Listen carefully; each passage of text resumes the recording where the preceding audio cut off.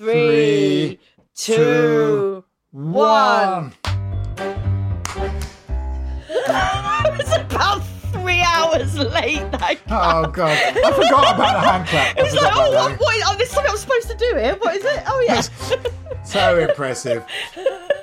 Hello and welcome to We Are History, the less than serious history podcast. Angela's laughing at my useless introduction timing. We have to clap and count down, and I just forgot to clap. I think our listeners are now aware because we fuck it up so often. It's a lot to think about. It is, John. It is sort of multitasking in a way, isn't it? That is a lot. I mean, just counting down backwards from 5 is a challenge for me. Today on wearehistory.pod.com.net, we're going back to the Second World War. We are. Angela's going to lead on this one. I am. She's read the book and everything. Today, we are going to be talking about something called Operation Mincemeat, which, John, is not about my challenges to find the ingredients for mince pies outside the Christmas season. Yeah. Every week we do this sort of like, whoa, tell the listeners what we're listening to. It's written on the podcast. Everyone knows what we're talking about. It's true. It's not a surprise, is it? This big reveal, Guess everyone. What's coming, guys? Oh, yeah, no, we've already, A, it's the title, and B, we've tweeted about it. And it's described. So, the amazing surprise. Anyway, you know what we're talking about. But they don't know all the detail about it, Angela. And this is a very, very quirky plan from the Second World War that you're going to tell us all about this week. I am. It's a slightly deranged World War II operation, John. I'll tell you what it involves. It involves a corpse being washed up carrying strategic documents to be found by the enemy. And it is an operation that, it could be said, helped change the course of the war. So it's an important operation. They do. Like, they never go, well, it made a bit of difference, but it's actually it did fuck all. But no, they never say that. I've sworn twice already, John. We haven't even started yet. It's terrible. So where are we talking about, Angela? Operation Mincemeat takes place in 1943. So okay. We're getting towards the end of the war. In November 1942, the British 8th Army have vanquished Rommel's Afrika Korps. Yes, right? They've done it. El Alameins happened. The Allies control the coast of North Africa now, from Casablanca to Alexandria. And the next move on the Allies list is to attack what Churchill called Europe's soft underbelly. Right, so they're now underbelly. It's quite good, well done. This is actually something he did in World War I, wasn't it? When it was a disaster and he attacked Gallipoli.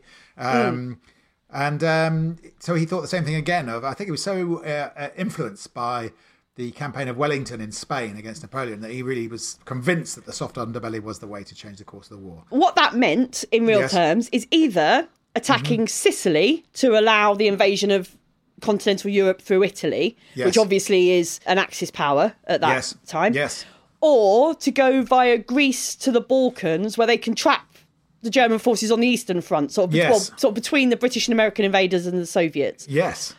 So they had these two options. And at the Casablanca conference in January 1943, the planners decided that they're going to invade Sicily. That's the Casablanca conference, was that held in Rick's bar? That's right, it was. In all the bars and all the gin joints in all the world, you had to walk into mine. What was Stalin's bogey impression like?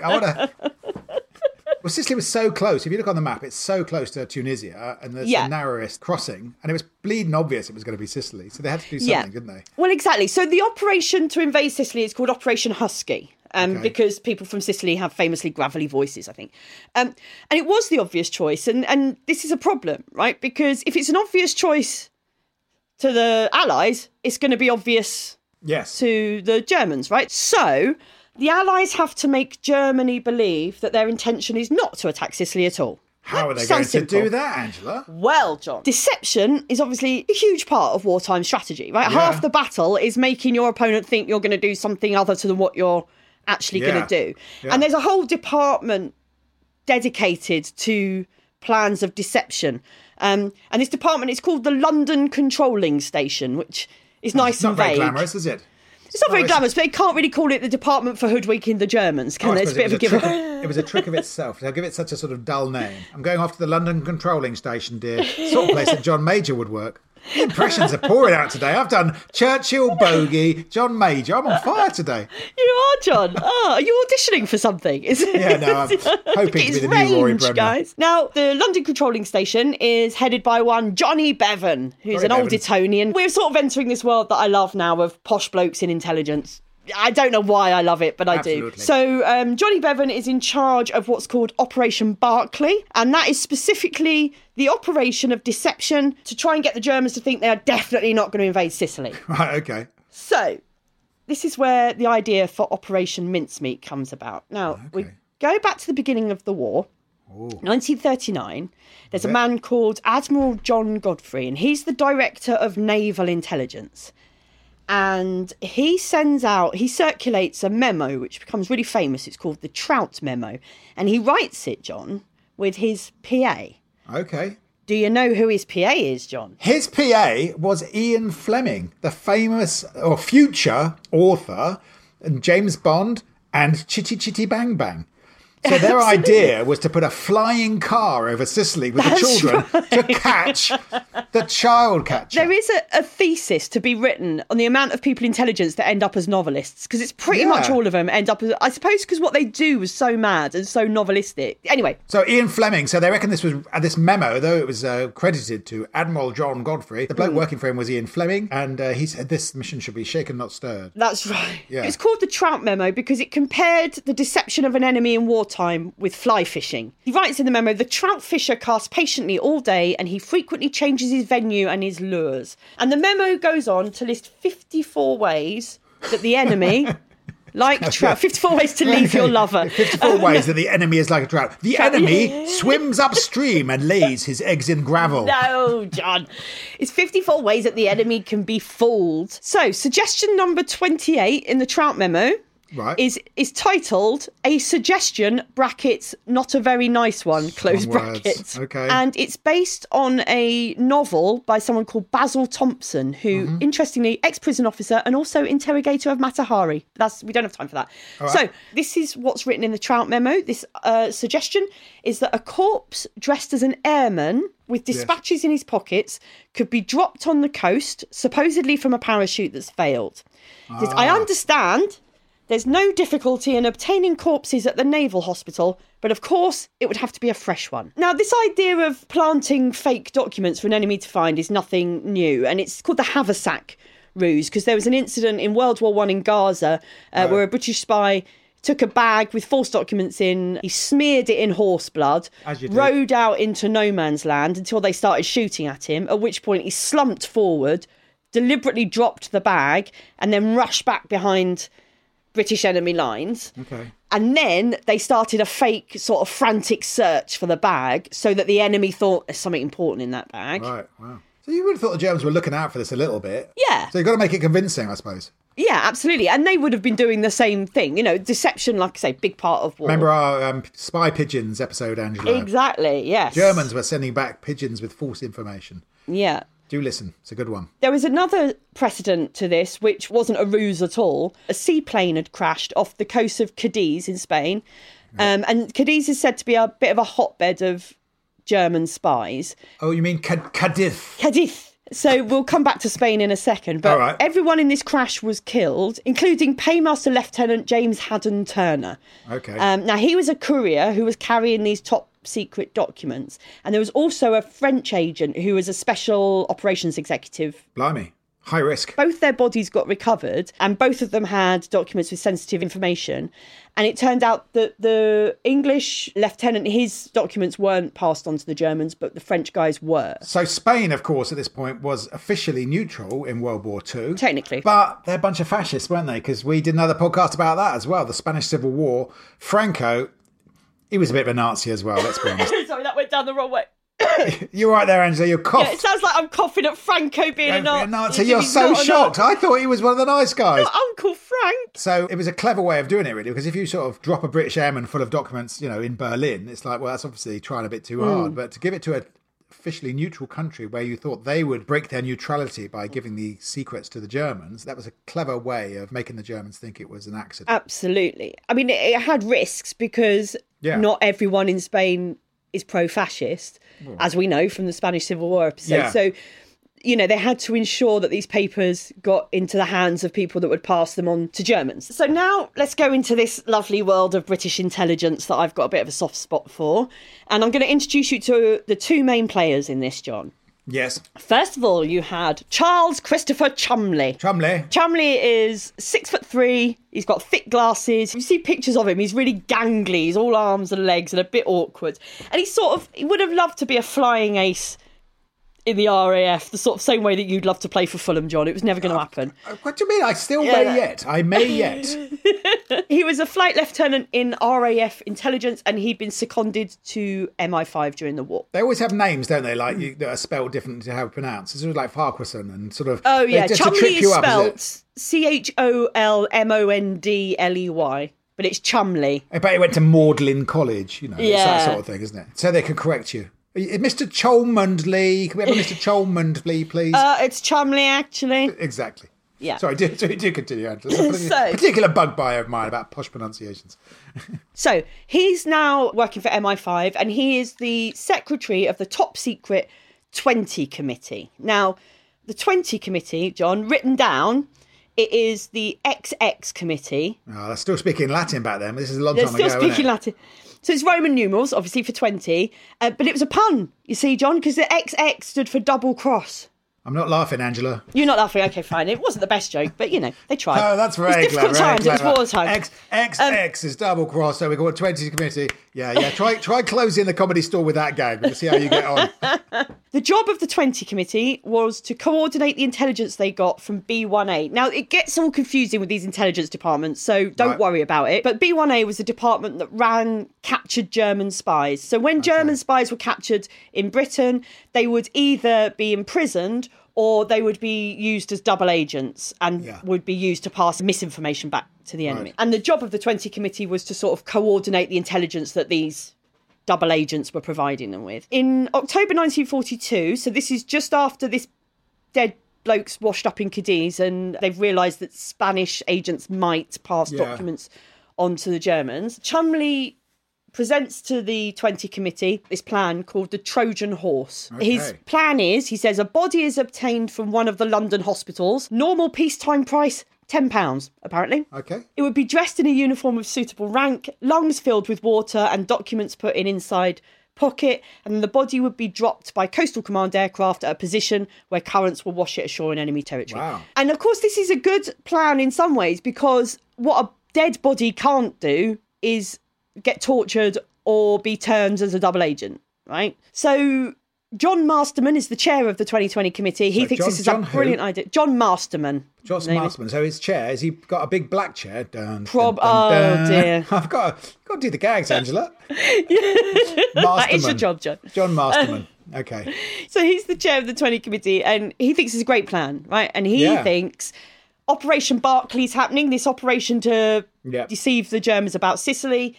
Let's use this plan in it. Now, because in the plan, the corpse is planned to arrive by sea, it'll be under naval control, this operation. Right. And the representative of naval intelligence on the 20 committee is a dashing chap called the Honourable Ewan Montague. Wow, now, another great name. A brilliant name. He is probably the most important person in this story. He is a really well-renowned lawyer, relishes fighting authority, that sort of lawyer. Right. He's from a rich Jewish banking family. His father was a peer, Baron Swathling. Baron Swathling and Cholmondeley and Montague. Absolutely. No one has names like that anymore. You don't go down the pub and go, so this is Baron Swathling, this is Ewan Montague, this is Cholmondeley. Well, not in the pubs we go to, John. No, maybe. If you go to a gentleman's club in Mayfair, possibly. I suppose so. Interestingly, and this is a little side note, his brother, Ewan Montague's brother, was Ivor Montague, who was a communist filmmaker and tennis table champion and Soviet spy. But that's another story. They have such interesting jobs, don't they? Another little interesting aside, Ewan and his brother Ivor played table tennis together, and they, in fact, came up with the name table tennis for ping pong. Yeah, okay. There you go. So you've got this dashing chap. I imagine he smokes a pipe and sounds like Leslie Phillips. I'm sure you're right. He's a married man, but his wife has gone to America with the children because they're from a Jewish family. And so if Britain was invaded, which it was likely, they wouldn't have fared very well under the Nazis. And he was really good at his job in naval intelligence. And he rose up the ranks, and eventually he had his own subsection of the department, which was called Section 17M. for Montague. I should say, by the way, the book I've read on this is Ben McIntyre's book called Operation Mincemeat. Do read it because it is full of twists and turns and tangents that we haven't got time for, and it reads like a brilliant novel. So, the plan. It's decided that they would get a body. Yeah. They would transport it to waters where it would wash ashore in southern Spain. Pedalos. Yeah, probably. They also decided on Spain, not just because it was likely to get passed on to the Germans, but because they were British. They just assumed that Spanish doctors wouldn't be very good at doing post-mortems. They were wrong in that, but that's what they assumed. I suppose they thought that with Spain being neutral, they wouldn't have been as rigorous as Germans who were determined to find out for their war effort whether or not this was a genuine airman. I suppose that might have been thinking, or maybe they just thought they were Southern European lazy types. Well, there was we'll come on to it in a minute, but there was a pathologist who was very much that Spanish doctors aren't up to it. They're not as good as us. Oh, really? Okay. And so they would never do as good an autopsy as we would do. Like they can't make a decent cup of tea in Spain, that sort of Brexity thinking. Okay. First things first though, John, what do you need for this operation? A corpse. A corpse, right? And you'd think wartime, got to be 10 a penny. Yeah. Turns out Cholmondeley was wrong. You couldn't get one off the shelf for tenner. Well, I suppose you've got every family that's lost somebody. You'd have to consult them and ask them, and then they might talk, so they might be proud and want to say so. Even in wartime, every corpse has to be accounted for. Yeah. And the corpse needed to meet certain requirements. So it had to be a male body of military age. It had to have no obvious injuries or infirmities, apart from the infirmity of being dead. Right, it's a big one. Which is a big one, because it had to look like it had drowned, right? So you couldn't have it with a big stab wound in the back. Oh, yeah, I suppose that's true. So it's got to have died of something, not drowning, but something that could be disguised as drowning. This is where they consult this senior Home Office pathologist. He's called Sir Bernard Spilsbury. You're making these names up now, Angela. Sir Bernard Spilsbury? John, you wait for what's coming up next, mate. It gets so much better, the names. Okay. So Bernard Spilsbury was famous for identifying the remains in Dr. Crippin's cellar. It all links up. Yeah. And his verdict was that they should find a drowned man and float him ashore in a life jacket. Oh, yeah. Well, you do that then, mate. That's your idea. You do that. You organise that then, and I'll do the Christmas rota. Well, they toyed with the idea of doing, as they called it, doing a Burke and Hare, i.e. grave robbing. No, Burke and Hare ended up killing people, didn't they? So well, they did in the end, yeah. I think they meant they'd grave rob rather than that they'd actually go that far. But eventually they approached the coroner of St Pancras, who was a man that Ewan Montague was acquainted with. And his name, John, was the best name in the book. His name was Bentley Purchase. That's brilliant. Bentley Purchase, which I think makes him the opposite of Nick Ferrari. Oh, very good. See what I've done there? Oh, not Bentley Purchase, but Nick Ferrari. Nick Ferrari. So Bentley Purchase, he's sort of a jolly coroner. Apparently he was very funny, had a sense of humour. When he would give people directions to the coroner's court, he would always add at the bottom, an alternative means of getting here, of course, is to get run over. Again, it's not closing the store. He's been known, old Bentley Purchase, to help intelligence services in the past. Like, for example, when an Abwehr is the German intelligence service, when an Abwehr spy killed himself in London by sticking his head in an oven, Purchase gave the verdict on the death certificate as a heart attack and things like that. So he's done bits and bobs of slightly underhand things. So he agrees to give Montague a tour of the mortuary, see if there's anything suitable in stock. We'd like to have a look at our range, sir. Pulling out the drawers. This might suit you, sir. This is a dead old lady who lost her head in a tram accident. No, that's not really what I'm looking for. Who did they get? Who's the hero of this story? This is the saddest bit of the story. His name was Glyndwr Michael. He was a Welshman. Right. And it's pretty fair to say, John, he had a shit life. A really shit life. He was born in 1909 in the Welsh colliery town of Aberbargoed. Okay, well pronounced. Thank you. Did you see I wrote it phonetically in my notes there? Very good. I had to Google how to pronounce that. But you do your research. Credit to you. You do your research, Angela. His mother was illiterate. She'd been married twice. His father, her second husband, was a Welsh Baptist coal miner who had syphilis.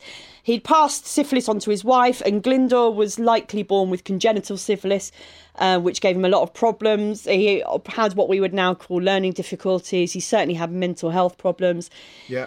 His father was physically very ill from working down mines and was also mentally ill from the syphilis. His father tried to stab himself in the neck once. I think his mother took her own life as well, I think. I don't know if she took her own life or if she died of a stroke. Right. But certainly after his father died, the family were destitute. They lived on handouts. Yeah. His sisters and brother, they moved away and had families of their own. So it's just him. He wasn't well enough to work properly. His mother died in 1940, lost the only emotional support he had. So he was homeless, destitute, mentally ill, and a country at war that didn't care. Poor Glendower. But he's going to serve his country in a way he can never imagine. He is. So it's not clear when he came to London. At some point he came to London. Bentley Purchase said that quite often people came to London to die because they thought their death would go unnoticed and they could just sort of that's sad. blend in London. So quite often people came to London with the intention of killing themselves.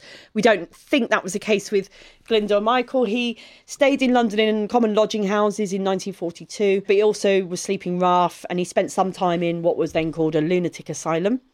Okay. And on the 26th of January 1943, they found his body. He'd ingested rat poison. It was assumed he took it deliberately, but there's also a chance that remember, this man is, he has learning difficulties. He's not, and he was hungry. Yeah, and there's a chance that he ate some rotting leftover food that was laced with I read that he ate some bread that had this rat poison paste spread on it. So it might have been a suicide, but it might have just been a really unfortunate and horrible way to die. But a way to die, because it's phosphorus poisoning, so it's slow and it takes you a few days, but it's not that detectable. Is that right? Is that why it was quite a useful death for the security services? It took him 2 days to die. It's a slow death. Phosphorus poisoning with a horrible bit in the middle where apparently you feel fine, which is quite sad, isn't it? And then your organs fail and that's that. He was 34, unloved, not missed. And when he arrived at St Pancras Morgue, all the posh people were like, splendid, what excellent news, hurrah! Bentley Purchase, he phones up Ewan Montague and says, I think your candidate's arrived. And they kept him in cold storage until they were ready for him. Purchase did a swift inquest. There'd usually be an autopsy in a poisoning case, but obviously they didn't bother here. He was just listed as a lunatic labourer of no fixed abode. I mean, it's not what you want on your gravestone, is it, really? It's not, is it? And like you say, John, phosphorus is not readily traceable after a period of time, unlike other poisons. Yeah. And there were signs like yellowed skin and gastric burns, but they were harder to pick up. And the yellowed skin could be explained away just by decomposition or whatever. Okay. So they've got their body, John. They've got their corpse, but time's now of the essence because this body is starting to do what bodies do. It's starting to rot. Oh, no. And they can't freeze it. Because if they freeze it and then thaw it out for the operation, the freezing's going to have damaged all the soft tissue, so that's going to show. Right. So they keep it in a fridge at the morgue at 4 degrees. Move the oven chips. Yeah, that's it. Get your yogurt out the way. Out of the way. Yeah. And there's less food then because of rationing, so I suppose there was room in the fridge. And Purchase said this body needs to be used within 3 months. Oh, that's just health and safety thing. You don't take any notice of those days. So a week after his death, Cholmondeley and Montague, they present a draft of what is now called Operation Mincemeat to the 20 Committee, and it's agreed that they should try and go ahead. Yeah, I read that the name Mincemeat was just taken off a list of names for operations. Somebody's job was to sit down and write in, what else can we call an operation? Operation Thursday, Operation I Love Janet. Strict rules on code names because Churchill said you had to make sure there was nothing too sort of fluffy or nice because you didn't want to be, my husband died in Operation Bunny Hop or whatever, Operation I Really Fancy Janet from Accounts. That would have given away too much information. So code names were selected from a list, but Ewan Montague selected Mincemeat because he thought it was close to dead meat.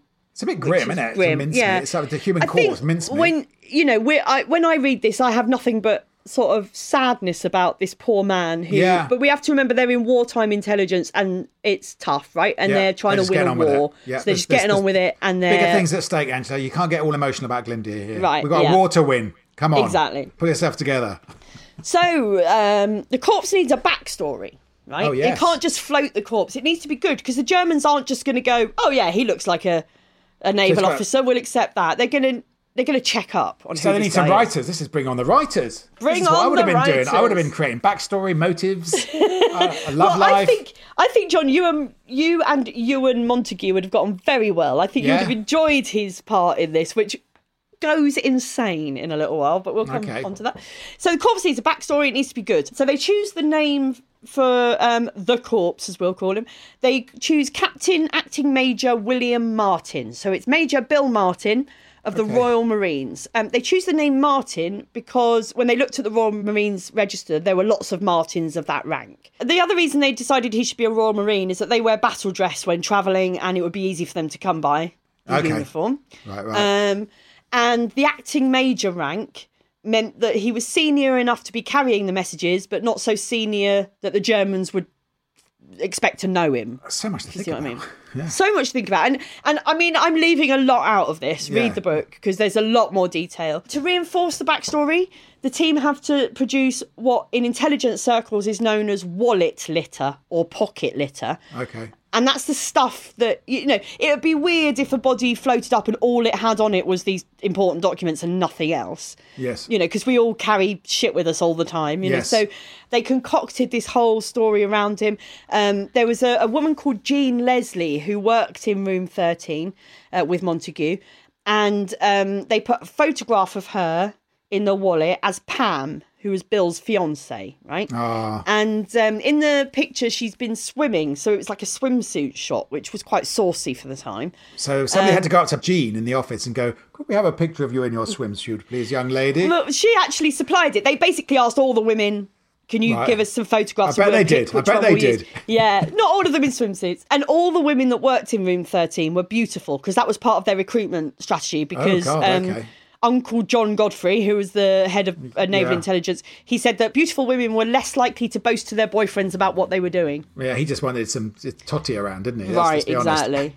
Exactly. So in order to get this wallet litter, the team at room 13, they had a bit of a fun time. They would go to nightclubs, go to bars, so they could get receipts for the things to put in the wallet. It's for the war effort, sir. Right? It's for the war effort. We employ pretty girls, we go to nightclubs. It's all part of our intelligence gathering service.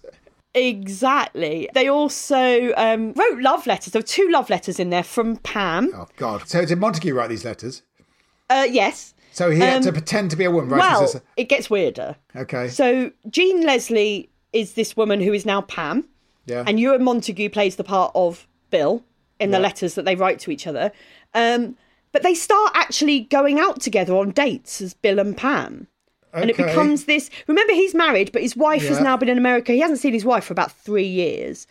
And it's never actually said that they were having a sexual affair. They start to call each other Bill and Pam and everything. They start to call each other Bill and Pam. And they are still writing to each other as Bill and Pam nearly 5 decades after the war has ended. Okay, there's something going on there, Angela. His mother, Lady Swaythling, wrote to his wife in America saying, you want to keep an eye on your husband. I think he's getting a bit close to this woman in his office. I'd love to have read the letter from Jean, though. You can read them in the book. They're in the book. And they sort of had a bit too much fun with it. Okay. In that, in places, it came a bit too close to being like, oh, come on. Because she wrote in this really melodramatic way, Pam, which was sort of fashionable at the time, like in romance novels and things. Yes. But she would write things like, I've got such a foreboding feeling that I won't see you again. It's like, don't write that. You might say, I hope you don't crash in your plane off Spain. That would be awful. That would be terrible. They also put in a letter from Martin's pompous father, and they created this backstory that he owed the bank loads of money, and so that his father was angry with him and things like that. If he's in the water, would you not be able to read these bloody letters anyway? Well, so Montague has thought of this, right? The ink gets washed away in the water. So he got some MI5 scientists to conduct tests on different types of ink to see which lasted longer in the water. That's the less glamorous bit. So one load of them had to go to nightclubs. That's our job. You down in the end of the corridor, your guy is to go to the bogs with salt water and just put ink in the sink. That's your job for the week. Exactly. They needed the items in the wallet litter as well, had a function of not just being there to be there, but also to construct a bit of an itinerary for him. Yeah. So on the 22nd of April, there was a famous comedian at the time called Sid Field who was playing in London. He was touring at the time. He was playing in London on the 22nd of April. And his support act, you know who his support act was? Tell me. A young Morecambe and Wise. Oh, God, how old were they back then? They would have been 16, 17. They were playing. So that Walker and Wise have a little walk-on part in this amazing story. They do. They're comics I watched as a kid. They were sort of attached to this story of wartime subterfuge and spies. Amazing. Wow. So Ewan Montague and Jean, and Chumley and someone else, I think one of the other women from the office, he buys 4 tickets for this show. Okay. And they all go to the show, actually, on the night. Do. But in the meantime, so he buys them in advance because we're still, we're not in April yet. Because they need it to look like he'd been in London on the 22nd of April. Right. And other things, there's like a book of stamps, Silver Cross, St. Christopher's, medallions, cigarettes, matches, pencil stub keys, and a receipt from Jeeves? I don't know, for a new shirt. The cross, I think, the Silver Cross was to make him a Catholic, and they thought his body would be treated with more reverence by the Spanish if he was a Catholic. Yeah, they'd be less likely to do a full autopsy. Right.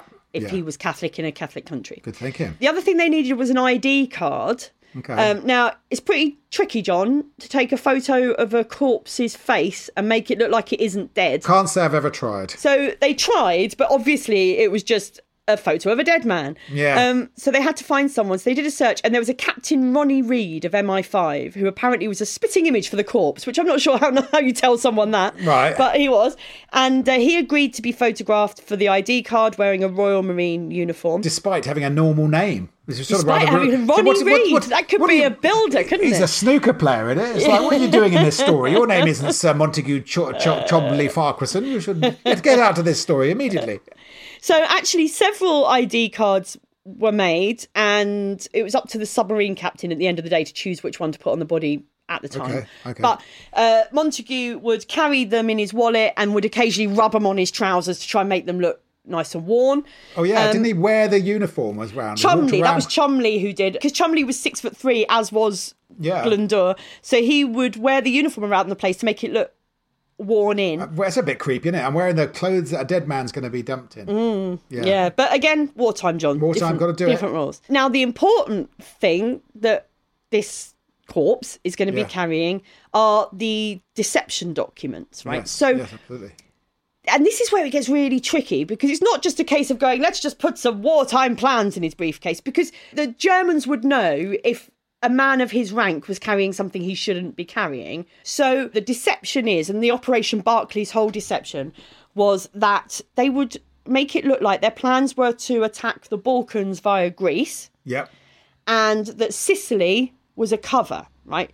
Because in reality they were attacking Sicily, they needed a reason for stuff going on there. Stuff so that going on there as well. That's just to fool us. I've got the letter. So when they were actually building up to attack Sicily, they make the Germans think that was just their decoy. Yeah. So they could, because they would get other intelligence information. So they wrote a letter saying, "We're definitely attacking Greece and not Sicily. Honest Gov." In German. Signed a real person. Signed a real person.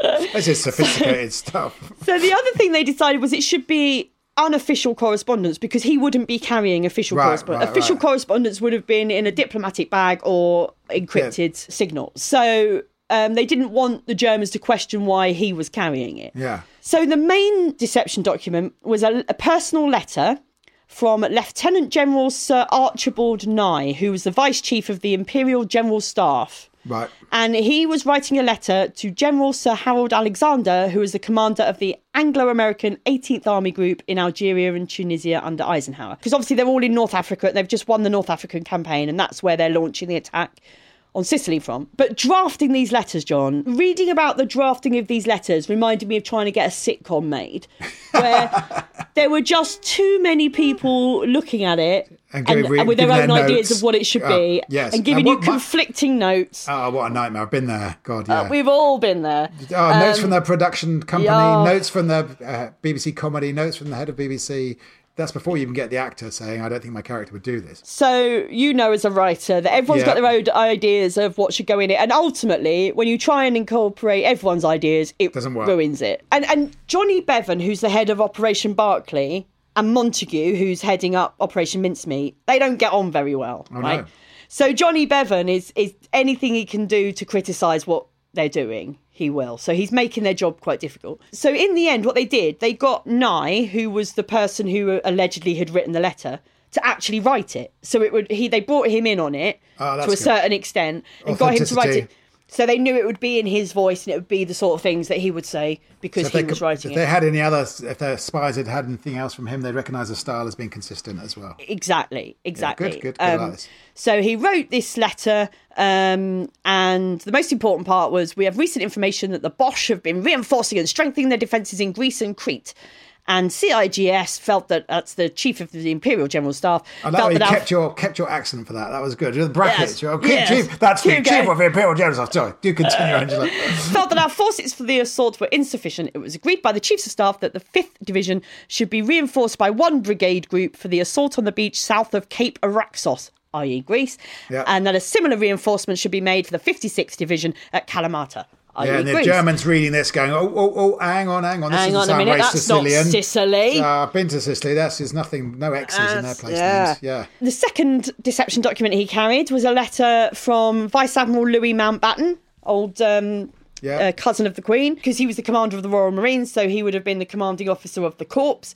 And it was a letter to the Admiral of the Fleet, Sir Andrew Cunningham, who was the Allied naval commander in the Mediterranean. Martin's cover was, that's the corps, was referred to in the letter as an amphibious warfare expert on loan until the assault is over.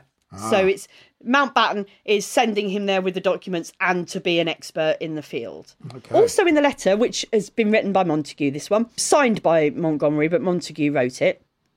And in it, he put a clumsy joke about sardines. I can't remember what it was, something like, I hope you bring some sardines back with you, in the hope that the Germans would read that as a hint that they were also going to launch an attack on Sardinia. When they'd finished laughing about the sardines. When they'd finished laughing at the hilarious sardines joke. In the letter, the deception documents, they also placed a single black eyelash. Ooh, that when the letters were returned, they'd be able to tell if they'd been read or not. This has got to be an Ian Fleming touch. That's got to be, because in Bond, there's actually a thing where he has a single hair he puts in a door or something, or in a wardrobe. And I think it was a common thing, because Fleming's not involved in Mincemeat at all. I know, but I just want to make it more glamorous. I know it's more glamorous that way. So now it's what to do with the documents. The original plan was they'd slide the documents into his pockets. Mm-hmm. But the problem with that is because of this Roman Catholic aversion to tampering with corpses, which is good in terms of it means they might not do a full autopsy. It's not good if they don't search him at all, because then they're never going to find the documents, right? And they could be missed. So they decide instead he should carry them in an official briefcase. Okay. Wasn't he going to drop that? 2 problems with that. One is, why would you have a briefcase with just 2 letters in? That's going to look dodgy. So they had to find other stuff to fill the briefcase up with. So they filled it up with some copies of pamphlets and some other letters and bits and bobs. Waterways World magazine. Is that just me? Yeah, that's right. That's just you, John.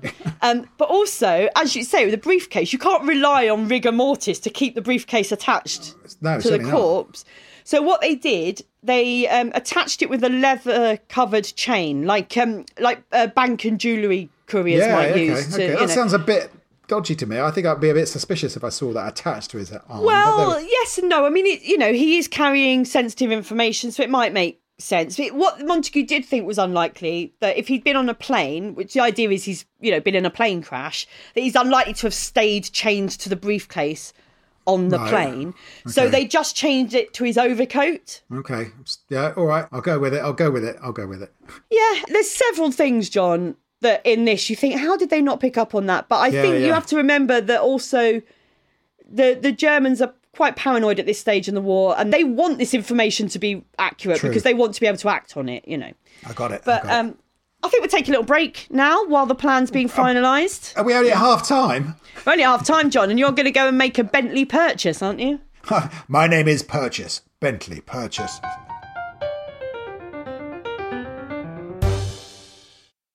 Hello and welcome back to part 2 of We Are History. We have this running battle. I'm going, Angela, your plan is longer than War and Peace. It's like... But I think listeners don't mind if it's over an hour long, if it's interesting, right? Right, okay, well... And I think this is interesting. It is honestly, interesting. John, if you read the book that I read, Ben McIntyre's Operation Mincemeat, it would be there's so much fascinating stuff in there that I've had to leave out. I just don't think the podcast should be longer than the war it's talking about. But at least people will be able to tell by the length of the podcast which ones I've researched and which ones you've researched. Right. Mine are like, back of a bag packet, scribble down the key points. Yeah, he's moaning about time and he spends the first 5 minutes of the second half berating me for how long it is. I think what we have to do, if you go over the hour, you have to do another 500 sit-ups for the Royal Marsden. Angela is doing this. Oh yes, Angela go on, is plug doing that. this. About 1 million sit-ups for the Royal Marsden. 3,000. 3,000 sit-ups. I gave her 50p towards it. So listeners, go on the. It's on my Twitter, Angela Barnes. It's the pinned tweet, and it is. Yeah. My friend's very poorly at the moment, and the Royal Marsden have been looking after him, and so I'm just doing this thing. It's 3,000 sit-ups in March, so I'm doing basically 100 sit-ups a day, and I still don't look like. I thought I'd have a six-pack by now, John. You'd have a six-pack. Hasn't happened. But you've got to keep doing them in April and May if you don't make your podcast shorter. That's the new rule. Yeah. But anyway, talking about this podcast being too long, you could have done this in the last podcast, John. You could have done this in the last one that you led that was 40 minutes. But no, you've decided to make my one that is too long even bloody longer. Should we go back to the story? Yes, Spain. Take us back to Spain, Angela. So, the plan's finalised, what they're going to do. So now it's all about when they do it and how they actually carry out the job. So the place they select for the body to wash up is a place called Huelva, which is on the coast of southern Spain. And it's selected because they consulted with a naval hydrographer on where the body's most likely to wash ashore with the winds and the tides and everything else. And also they knew that in Huelva, in this city, there was a German agent who was very active because obviously the body needs to wash up somewhere where there was a network of German spies. Right. And this particular spy, his name was Adolf Klaus, which is what you want a spy to be called, isn't it? He's central casting Nazi, isn't he? Absolutely. My name is Adolf Klaus. I'm a Nazi. He was a member of the Abwehr, which is, as we said, the intelligence agency. Right. And he was the son of the German consul in Huelva. Mm-hmm. And he operated under the cover of being an agricultural technician. But he had literally everyone in that town in his pay. Like all the harbour masters, local politicians, farmers, just loads of people were being paid to give him information. And also in Huelva, the British vice-consul there was a man called Francis Hazelden. And Montagu knew of him and knew that he would be a helpful person in the operation. So that's why they chose that place. Now, originally, they were thinking, well, you can't just have a body wash up and there's no crash. Like somebody would hear an air crash or see debris or something. I suppose. Well, exactly. What they decided in the end, because they toyed with the idea of sort of smashing up a plane or letting flares off or whatever. Right. But in the end, they decided there'd be no wreckage or explosion and that actually in wartime, the Germans aren't going to look too hard. They'd just be satisfied that any debris sunk or drifted away or whatever. I'm buying that. They decided the best way to get the body to the waters where it had to be deposited was by submarine. Wow. Okay, so there's a submarine called HMS Seraph. It was captained by a man called Bill Jewell. And Bill Jewell is just this hard nut submarine captain. Like submariners are hard and tough, right? It's a bonkers life being a submariner. He was such a hard man that he broke 2 vertebrae in his neck during the war and just hadn't noticed. And conducted the whole war with a broken neck, right? Which was only discovered years later. The next thing to do is get permission from the Prime Minister and from General Eisenhower. So by this point, this body's been in the morgue since the 29th of January, right? Yeah. 15th of April, John Bevan, who was the head of the London controlling section overseeing Operation Barclay, he goes to meet Churchill in the Cabinet War Offices, who is in bed wearing a dressing gown and smoking a cigar, which is how you imagine. Yeah. He did most of his stuff from bed, didn't he? He spent a lot of time in bed. He warned Churchill that there were some aspects that could go wrong. For example, it was quite likely that the Spaniards would just give the corpse back to Britain with the papers unread, because the Spanish Navy were quite pro-British. Okay. Different elements in Spain were different, had different loyalties. Churchill's response to that was, in that case, we shall have to get the body back and give it another swim. See, I don't think that was a very good Churchill impression. Oh, sorry. Did you want to do that? I'll hand that over to you. No. In that case, we shall have to get the body back and give it another swim. No. Oh, no, wrong Churchill. Oh, yes. Oh, yes. So Churchill gave his approval to the operation. He said, oh, yes. Oh, yes. We've gone giddy, John, have you noticed? And on the 17th of April, Eisenhower's approval was given. So we're go. Operation Mincemeat is go. So, as soon as Eisenhower's given in his approval, they start moving, right? So that morning, Montagu and Cholmondeley, they go to the mortuary at St Pancras to prepare the corpse for his role. in this. So they dress him in his Royal Marine battle dress. They've got a little bit of a problem, John, with the feet. Oh, no, what? His feet are frozen, and it was impossible to get his boots on, right, at that angle. And obviously they have to put the boots on him because his feet are rotten. So the Montague finds an electric heater, melts his feet. Oh God, it's not as glamorous, is it, as James Bond? Really is not. It? And by all accounts, this was pretty grim. I mean, he's been, he's not been frozen, so he's been still decomposing, although it's slower. Yeah. And so now the corpse of poor old Glyndor Michael, the man nobody gave a shit about, is now dressed as Major Bill Martin. Yep. And they placed a pocket litter on him and they attached the briefcase to his overcoat. Now, the question is, how do you get the corpse to the submarine? The submarine is in Scotland. Well, that's the wrong way for a start. It's off Scotland. It's the wrong way. So before this, Cholmondeley, he has, with advice from this pathologist, remember old Bernard Spilsbury? Yep. The pathologist. They commissioned Charles Fraser Smith of Kew Branch, who is likely one of the people that Fleming based Kew on. Right. They commissioned him to devise a canister for transporting the body. Now, obviously, his body's got a long journey. Right, yeah. It's got to get from London to Scotland, then Scotland to Spain on a submarine. So they've got to stop it decomposing on the submarine. So this canister they've designed is packed with dry ice, right? Wow. Which when sublimated, so when it goes from solid to gas without there being a liquid state, it will fill the canister with carbon dioxide and drive out any oxygen so he won't decompose, right? So he's packed into this canister with dry ice, and it's sealed up and it's marked "handle with care, optical instruments," right? Ooh. And the cover for the canister, for it going on the submarine and everything else, is that it was meteorological instruments being transported. Well said. You said that. Pronounced that quite well. Eventually. So now they need to recruit a driver, and they do. They recruit not any old driver. He's an MI5 chauffeur. But he was a famous racing driver. His name was Jock Horsfall. And he'd been a champion racing driver before the war, right? Right. Won all these cups and things. And he had this 1937 Fordson van. Okay. So they put the canister in the back of that, with Cholmondeley and Montague also in the back with the canister. Up the Great North Road. Up the Great North Road, off to Scotland, right? Now, not only is Jock Horsfall famous for being a racing driver, he's famous for being an incredibly short-sighted racing driver who refuses to wear glasses. So they've got this short-sighted, speedy driver.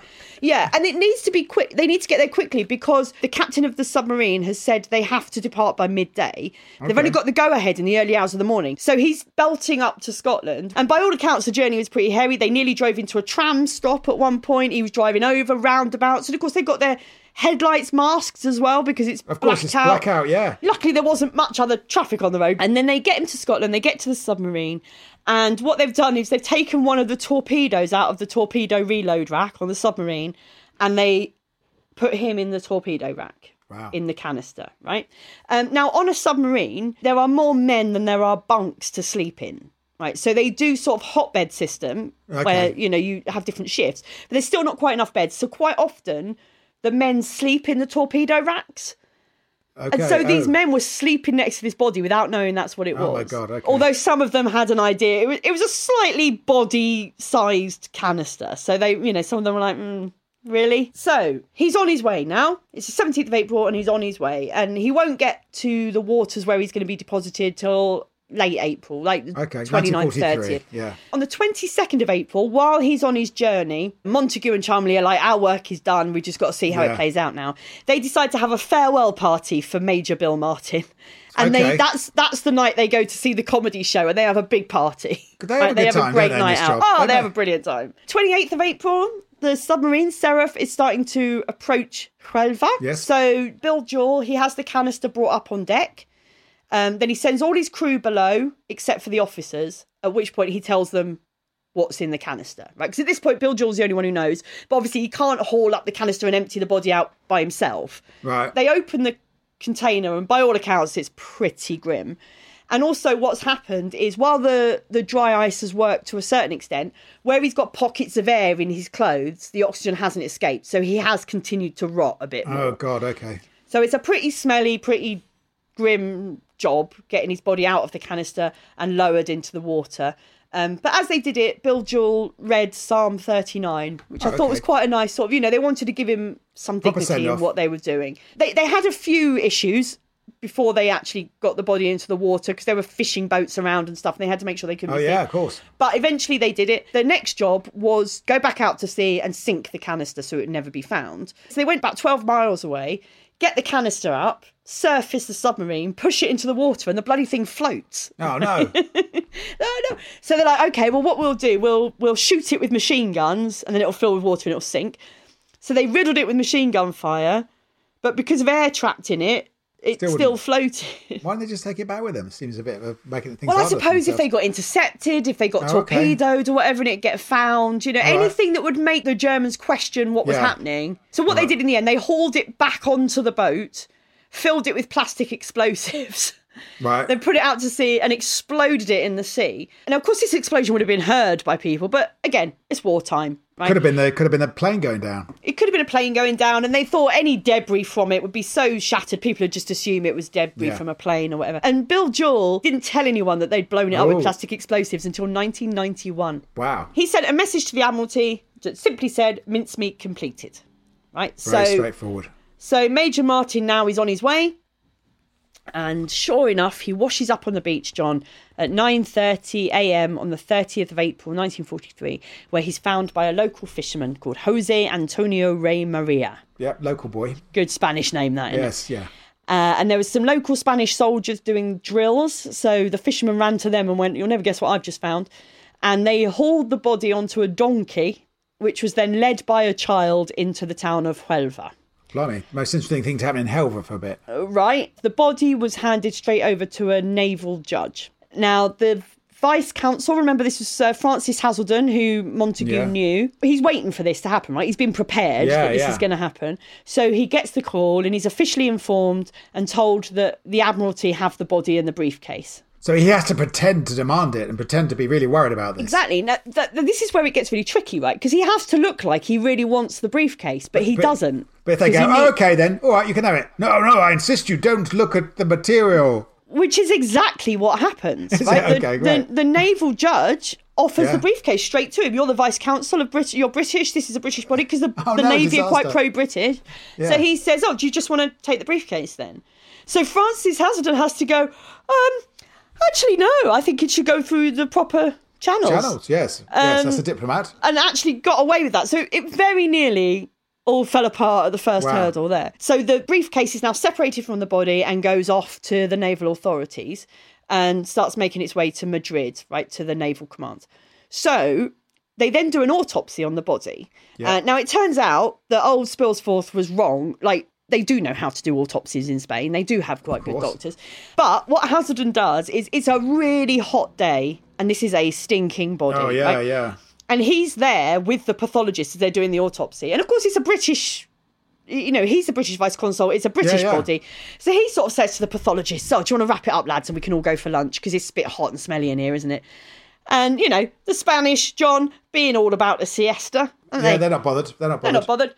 So they just agreed, signed the death certificate, asphyxiation through immersion in the sea. We're done here. They then released the body and he was able to have a burial. And it's quite moving, this, I think, because he has this burial as Major Martin in the San Marcos section of the Nuestra Senora Cemetery in Huelva, full military honours on the 2nd of May. And there's something poignant about that, isn't it? Something that Glunder Michael himself would never have had a decent burial. He would have had a pauper's grave. He said to his parents he's going to be buried in a Spanish military funeral. They would have been like, well, how the hell does he end up doing that? The story is too fantastical to imagine. But he had no family that cared, no family that knew. No. His family weren't informed about any of this because they couldn't find them. They didn't, he was dead. Yeah. They didn't know anything about it.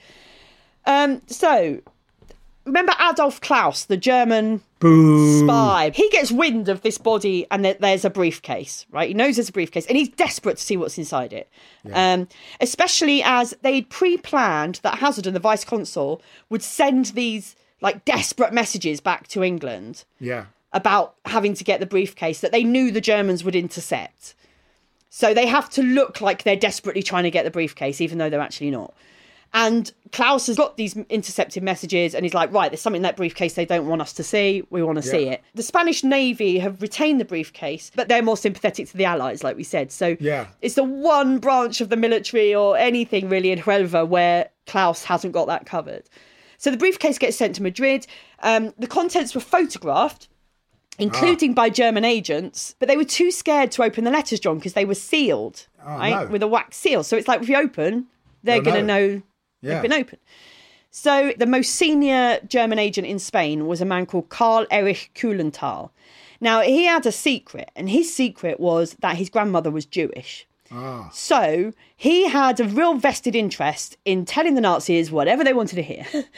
So Hitler really trusted him. And he would write these amazing florid accounts of things. He would embellish things. He would...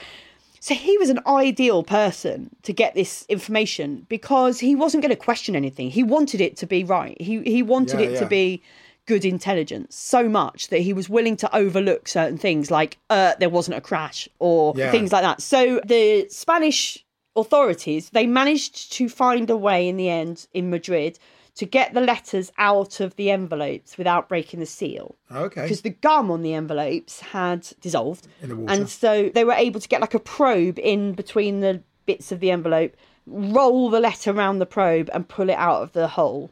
Okay. I won't try and understand that. Let's just say they didn't notice that the eyelash fell out of the letter as well. Okay, that's good. So they dried the letters, photographed them, and then they re-soaked them in salt water for 24 hours and then put them back in the envelopes and dried them. Yeah. And this information did make it to the Germans. On the 8th of May, Kuhlenthal personally takes the documents to Berlin. So it's worked like a treat. It has worked like a charm. And so on the 11th of May, the briefcase, complete with all the documents and everything, is returned to Heselden and then returned to London by diplomatic bag. So as far as the Germans are aware, the British think they haven't seen it, which is really important, right? Because if they think the British know that they know, the British are going to change their plans, right? Yeah.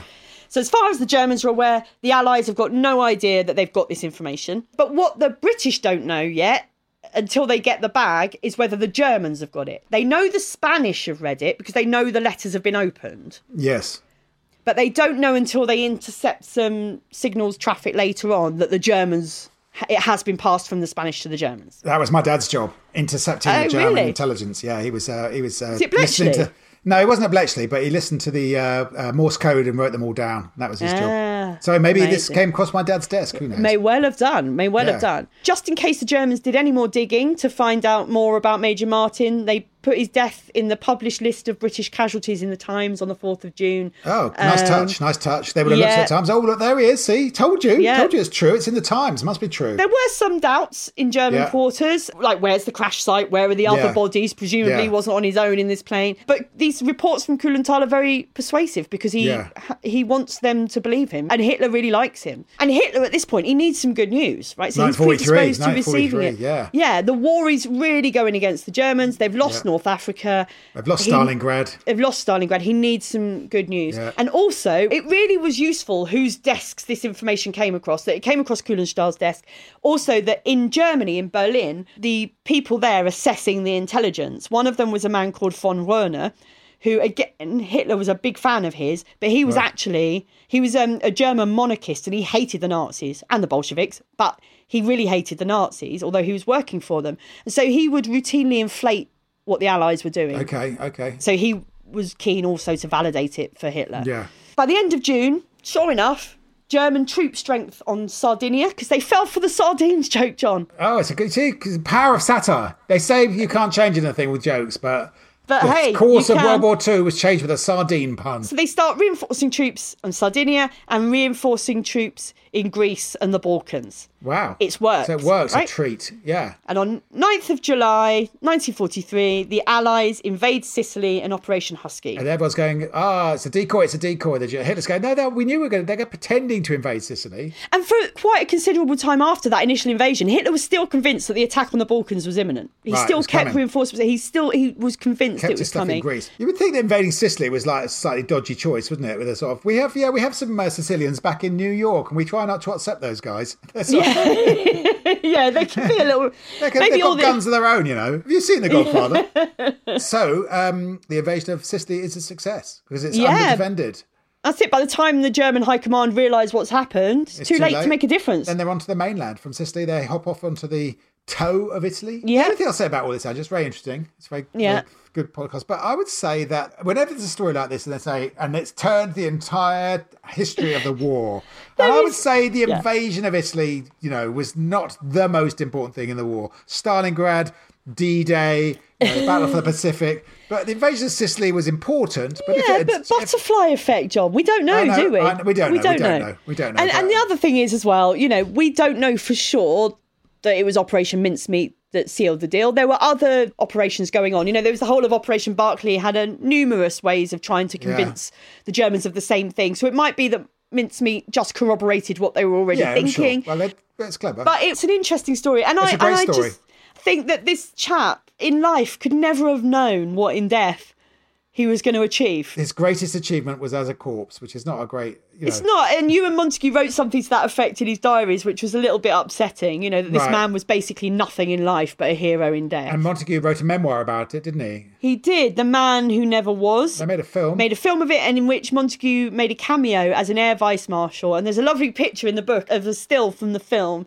And there's Clifton Webb, who's playing Ewan Montagu, sat opposite Ewan Montagu. So The Man Who Never Was quite a famous film in the 50s. But it was only quite recently, I think, that it came out that it was Glinda and Michael. I think that came out in the 90s or something, didn't it? Yeah, absolutely. Yeah, they didn't. Yeah. They kept his identity secret for a long time. I suppose in case he might have still had sisters and things alive. I don't know if they were protected. I don't know. I think we should dedicate this podcast to Glinda and Michael. Definitely. Thank you for your service. Yeah, sorry your life was so shit. But you made a difference to World War II. You turned the tide of World War II. Indeed. On your own. Indeed. And do read the Operation Mincemeat book. We couldn't... I know this was a long podcast, John. I didn't notice it was long, actually. Did I mention that you're... I'm giving John the finger right now, everyone. Ben McIntyre writes really accessibly about these sort of... Yeah. His book, The Spy and the Traitor, is really good. Agent Zigzag, he wrote about Eddie, what's his name? And Agent Sonia is his latest, which I haven't read yet. Wow. But yeah. Wow.